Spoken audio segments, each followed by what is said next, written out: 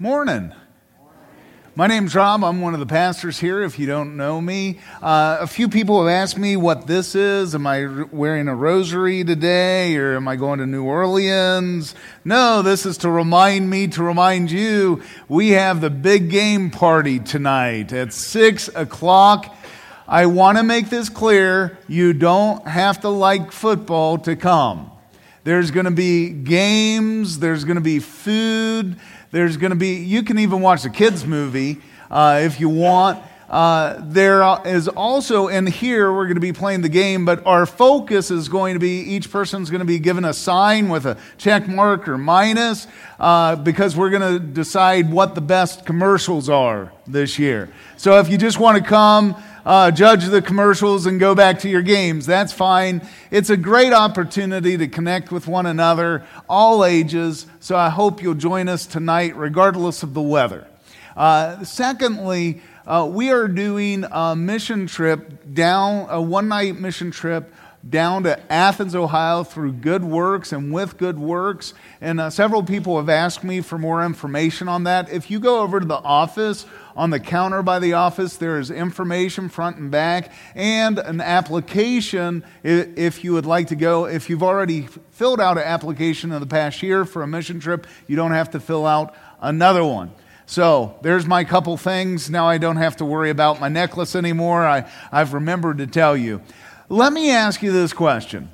Has there ever been someone in your life that they made such a big difference in your life that it changed the before and after picture of your life? You know, before you met them, you were like this, and you met them, and you became kind of a totally different person. Everybody know what I'm talking about? Does that make sense? Let me give you an example from my own life. Before I met Amy and I have been married almost 24 years now. Yeah, doing good. Nobody thought that was going to happen, let me tell you. But, what was I saying? Before and after. So before Amy, I thought that the dryer was the place you kept your clothes after you washed them. I saw no reason to get them out of the dryer because when I needed them, I hit the button to fluff them so I didn't have to iron. And then after Amy, I learned that was just a temporary resting spot till they were done, and you put them in drawers. Who knew that's what drawers were for? So before Amy, I thought the dishwasher was the permanent residence of clean dishes. Why take them out until you need them, right? And so after Amy, I learned that those dishes that I kept in the dishwasher actually had a place in these things called cabinets. Before Amy, I was so disorganized that my senior year of high school, I did get voted least organized male at Johnstown High School. After Amy, I am a little more organized. Is there anybody in your life who's had that type of impact on you that you can look at and go, man, before them I was like this, and now after, they had a major impact on my life? We are in the 47th sermon of a series on Through the Bible, and we're in the book of Colossians. And Paul is writing the Colossians to remind us that God is constantly changing us through the power and presence of Jesus Christ in our lives. I decided I'd go and tell you the what right now. We'll repeat it here in a moment, but look at Colossians with me. That's in the New Testament, chapter 1, verses 1 and 2, because we want to get our context to understand where we are in this book. Paul, everybody say Paul. Paul, an apostle of Christ Jesus, by the will of God, and Timothy, our brother, to God's holy people in Colossae. You might like saying it Coloss, tomato. All right. The faithful brothers and sisters in Christ. So let's talk this through. Who wrote this? So you got that. Paul was actually in chains during this time, and he wrote Galatians, Ephesians, Philippians, Colossians, and Philemon, if that's how you like to say it, Philemon. I kind of like that version of saying it. But he wrote all of those letters while he was in prison. So they're called the prison epistles. Isn't that fancy? And Pastor Tom's been hitting on that as we've gone through these different books. And so that is our who. What is our what? It's an epistle or a letter, right? Everybody with me? It's just fun to say, epistle. All right, excuse you. How is an epistle? How does that happen? It's written. And so we're not sure that Paul wrote the whole thing, but we know he signed it. A lot of times Paul would dictate to somebody else what he was writing. Then the when. 60 to 62 AD. AD, not ADD. AD, I apologize. That just kept on coming out. 60 to 62 AD. For those of you who don't know what that means, it means it was a long, long time ago, but not much after Jesus died and raised again. All right? And so, where? Colossae. Everybody say Colossae, because it's just fun. Here's a map in case you're not sure. Italy's over there. Israel's down there at the corner. There's Colossae. If you remember, the first letter that is written is Galatians. That's to a whole area. Then he gets specific to a bunch of different places. Colossae is right there. It's right there. Right? Tell your neighbor that's where it is. All right? Modern Turkey is probably in about that location. Why did he write it? To remind the Colossians, to remind them that it is Jesus who is changing them. He wrote it to remind you that it is Jesus who is changing you. That's a whole reason he wrote this book. This is one of those books where if you ask the question, the answer can just simply be Jesus, and you will get it correct. Colossians 3:9 through 10 is our hot spot. That is what we're going to focus in on this morning. So you're welcome to turn your Bibles to that. I love that. So our apps need that sound. That's what I'm praying. Make that sound. So it's just so beautiful. Since you have taken off your old self. Someone say old self. With its practices. That old self had some practices, right? And have put on the new self. Oh, man, you're doing good. I had to tell the first service. You're doing A+, new self. And I have put on the new self, which is being renewed. This is active. This is constantly happening. In knowledge and the image of its creator. So, old self, new self. How many of you use that language in your everyday life? You don't, do you? Oh. Yeah, I was thinking of my old self the other day. Yeah, they might be kind of confused if you said that. I was thinking about myself the other day. That kind of makes more sense. I was thinking of my new self. All right, let's use some terminology we're used to. Before and after. Before and after. I want you to get this before and after. So here's a picture of a child before and after the first day of school.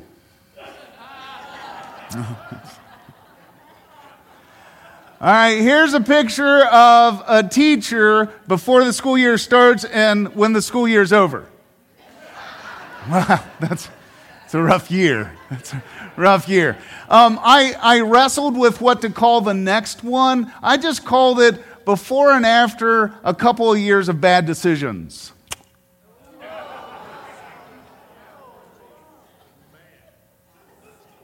Wow. You know, most of the time we want our after pictures to look better, right? All right, maybe you like that. All right, ladies, before and after makeup.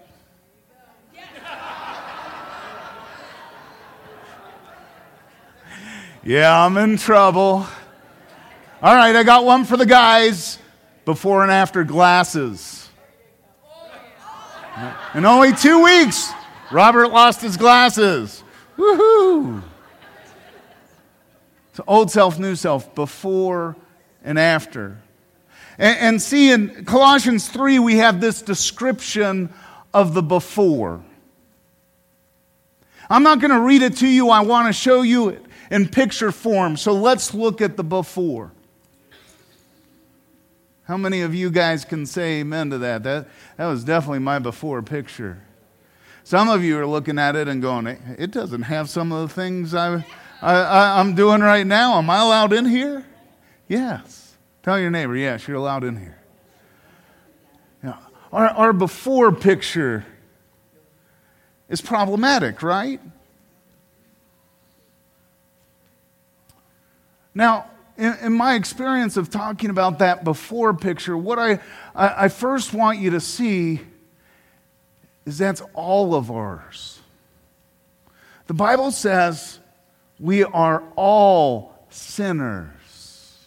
We all have a bad before picture. Can I get an amen? But you know, one of the things I've noticed that we do after we accept Christ, what we start to do is a hierarchy of that old self. And we put biggest those things we don't do anymore and don't affect us. And we put smaller and smaller those things that we're doing. And we say, well, God really minds those things that I don't do. But the things that I do that are still my old self, He doesn't care as much about. That's why you'll notice that even though these are all equal in the sight of God, I made some of the words that I observe in Christianity affect us more. And I made the ones that typically we jump up and down on and yell out smaller. Not because God sees them different, but let's admit, we see them different. Look at that, filthy language. Everybody say filthy language. Oh, that's no big deal. I was actually told by somebody close to me I'm legalistic because I don't use profanity. Yes, very close to me. Yeah, you're just legalistic. My son, Jonathan, was at cross-country camp. This was a couple years ago. And a bunch of the guys went out running, and he noticed all of them were Christians. All of them said, Jesus is my and. And they were all using all kinds of profanity. And this is pretty brave. He was a junior, they were seniors. And he went up to him and said, what is going on? Why are you guys all suddenly using this language? They said, because God doesn't care. And the Bible doesn't say anything about profanity. And he goes, I'm not quite sure where it says it, but I'm pretty sure it says it. Chapter 3, Colossians, filthy language. Yeah, think of some of those things that still crop up in your after picture. Right? Jesus still loves you. This isn't about Him loving you. It's about being made new and changing and being an example to the world. Can I get an amen? So there's that list. Enough of that list. That after picture. That's enough, right? See, what Colossians points to is there's an and. You know who the and is?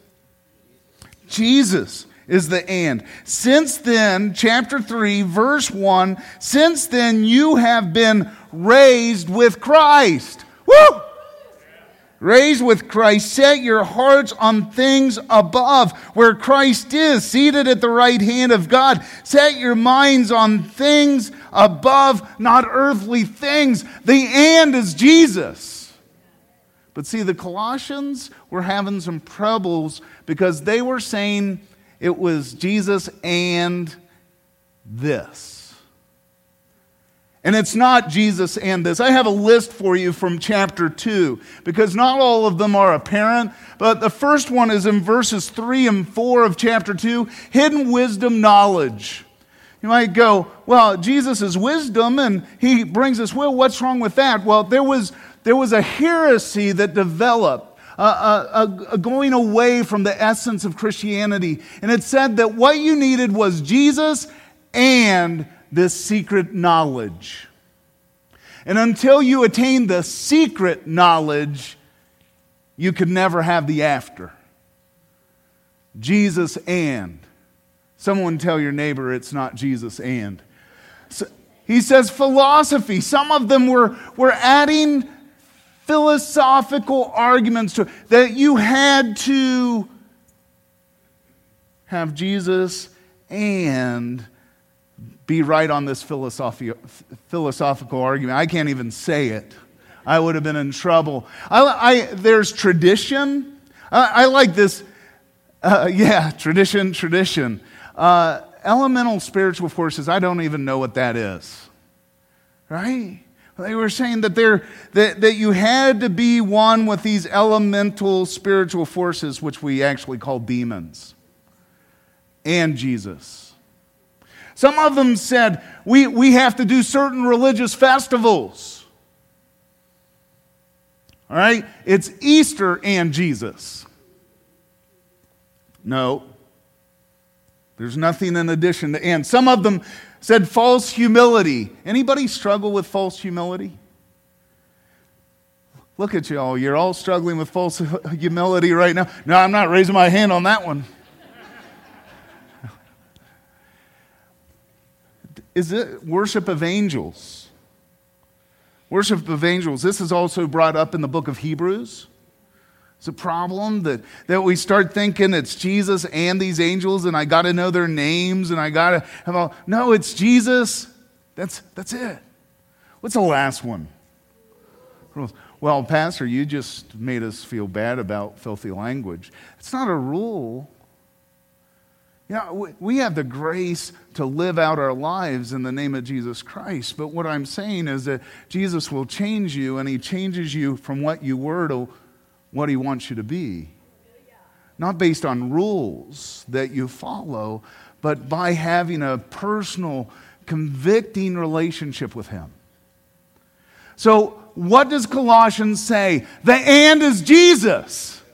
Not Jesus and something else. The "and" is Jesus. If I want to have an after picture, if I want my before change, the "and" is Jesus.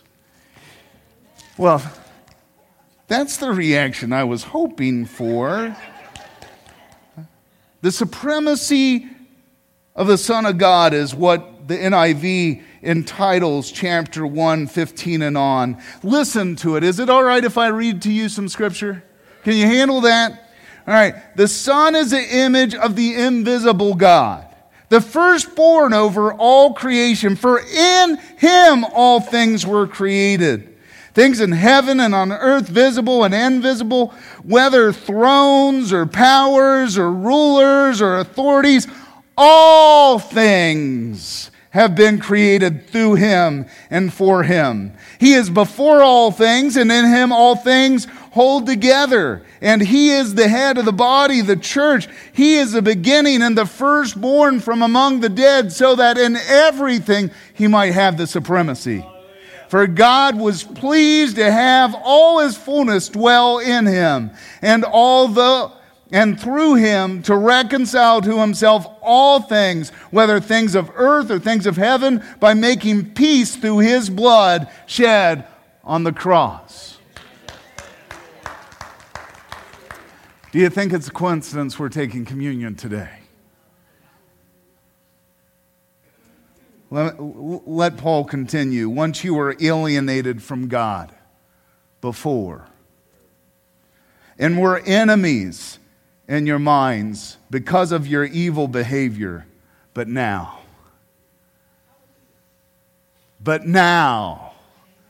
because you made Jesus your and, but now He has reconciled you by Christ's physical body through death to present you holy in His sight, without blemish and free from accusation, if you continue in your faith, established and firm, and do not remove from the hope held out in the gospel. This is the gospel that you heard and that has been proclaimed to every creature under heaven, and of which I, Paul, have become a servant. When I add Jesus as my and, I have an after picture.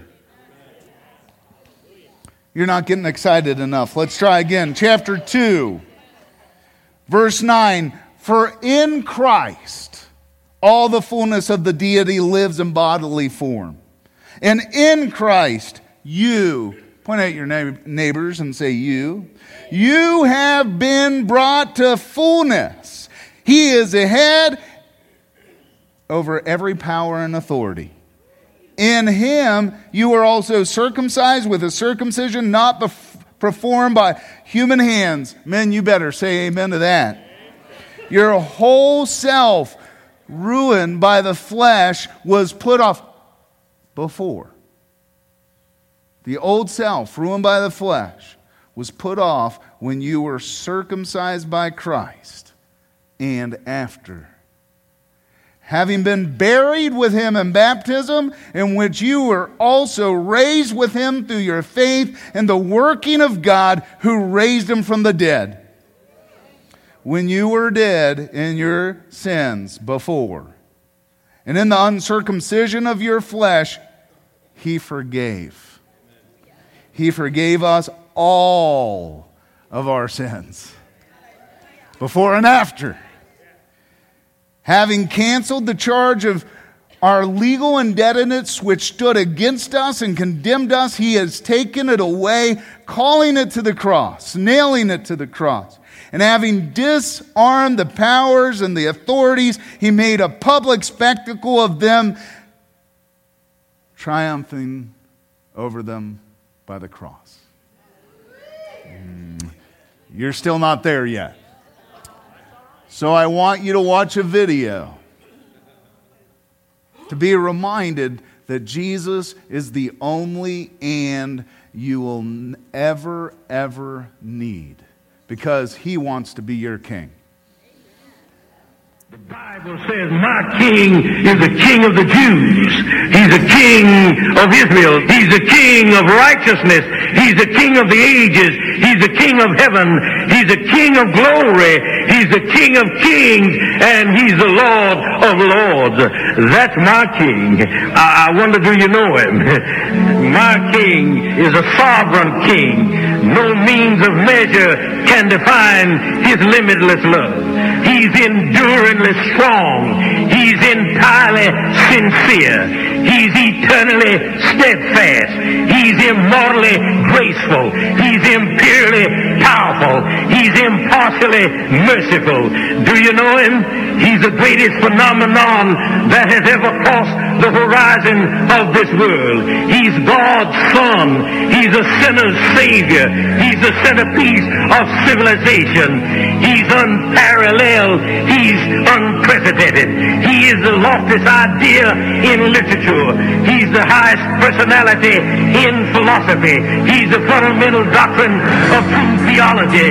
He's the only one qualified to be an all-sufficient Savior. I wonder if you know Him today.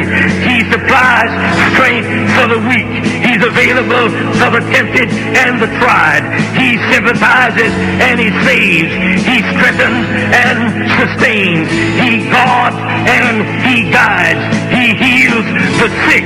He cleanses the lepers. He forgives sinners. He discharges debtors. He delivers the captive. He defends the feeble. He blesses the young.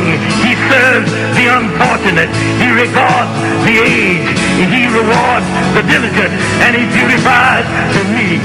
I wonder if you know Him. He's the key to knowledge. He's the wellspring of wisdom. He's the doorway of deliverance. He's the pathway of peace. He's the roadway of righteousness. He's the highway of holiness. He's the gateway of glory. Do you know him? Well, his life is matchless. His goodness is limitless. His mercy is everlasting. His love never changes. His word is enough. His grace is sufficient. His reign is righteous. And his yoke is easy. And his burden is light. I wish I could describe him to you. He's indescribable. He's incomprehensible. He's invincible. He's irresistible. Well, you can't get him out of your mind. You can't get him off of your hand.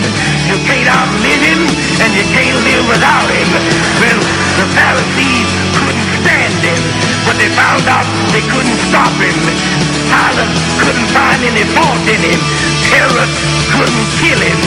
Death couldn't handle him, and the grave couldn't hold him. Yeah! That's my king. That's my king.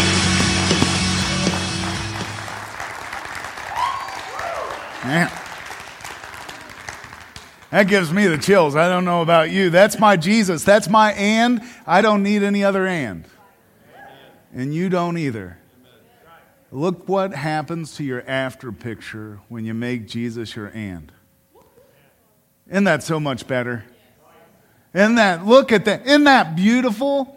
Isn't that wonderful? What I love about this, if you can see my highlights, this is the bad stuff in yellow. This is the good stuff in orange. Paul chooses, even though he uses the same number of words, to focus more on what God can do for you, the and that he adds to you, than what you already came into the relationship with. When Jesus comes into your life, when he is your and, this is how heaven sees you. You didn't hear me. Doesn't mean you see yourself like that yet. But that's how heaven sees you. When Jesus intercedes for you on the right hand of the Father, that's who he sees, the before and after picture. Let's admit, this next picture is kind of how we see ourselves. Am I the only one? Yeah, there's a little bit of the before and there's a little bit of the after. How's God see us? Go ahead back to that. How do we see ourselves? I'll never forget, I accepted Jesus Christ after my junior year of football. So my junior year of football, I was just this angry guy. I cussed, I yelled, I screamed, I didn't help people up, I yelled at referees. I was just a bad dude when I was on the football field. And I accepted Christ. And the thing that people noticed the most wasn't that I talked more about Jesus. It was when I played football the next season, suddenly that whole filthy language and anger that I showed on the football field, had gone away. Because when Jesus becomes our and, our after picture changes. Now, I want to show you something really cool. You ready? Go back to chapter 3, verses 9 and 10. Verse 10. And have put on the new self, everybody say after, which is being renewed. It's not past tense. It's a continuous effort. As we take Jesus on every day, we have a new picture. Every day we have an opportunity for the next after. And so I want to invite you this morning to take communion in a kind of unique way. I'm going to ask you to think about this for a moment when the worship team starts playing Jesus Messiah. But, you know, we take communion to remind us Jesus is our end. There's nothing else. So Jesus really lived. Now, go back to that beautiful picture. You know who that's a picture of? Jesus. Not up in heaven, but how he lived on earth. That is Jesus. So when we take this bread, we remember he really lived and he really looked like that. And here's my challenge for you. Look up there. What one word needs to be more of your life starting tomorrow? Starting right now. Starting right now. What one word? I'm asking you one. You might be looking at all of them, but you'll be overwhelmed if you think about just one. And when you take communion this morning, will you name that one? And thank Jesus for changing your after picture. And see, this cup reminds us that Jesus' blood wipes away our sins. Did you say that? His blood wipes away our sins. Go to that next picture. Look at those words in black. What one keeps on showing up in your after picture? Will you name it this morning as you drink from the cup and let Jesus change your after picture? Folks, maybe this morning you haven't claimed Jesus as your and. You don't have an after picture yet. You're still before. I want to give you an opportunity to become a part of the family. To say yes to Jesus. To say, Jesus is the only and I'll ever need. If you've not done that, it's really simple. You can just say right now in your seat, Jesus, I accept that you died for me. You died for my sins. You raised from the dead to bring new life to me. I declare you, I confess you as my Lord and Savior. That's all you got to do. It is that easy. And if you do that, you have made him your and. You can do that right now. Anybody is welcome up to this table who's made Jesus their and. We have tables in back too and over at that table. So what I want you to do is just for a moment, listen to the song. What is it that you want added? What is it that you want removed? And then come take communion. And this is how you're going to do it. Take the bread. You name it.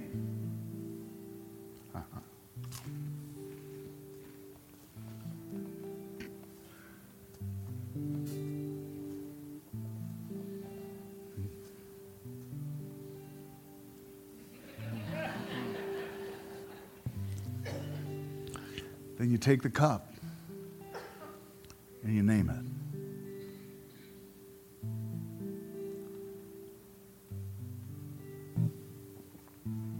And then you thank him because he's the one who said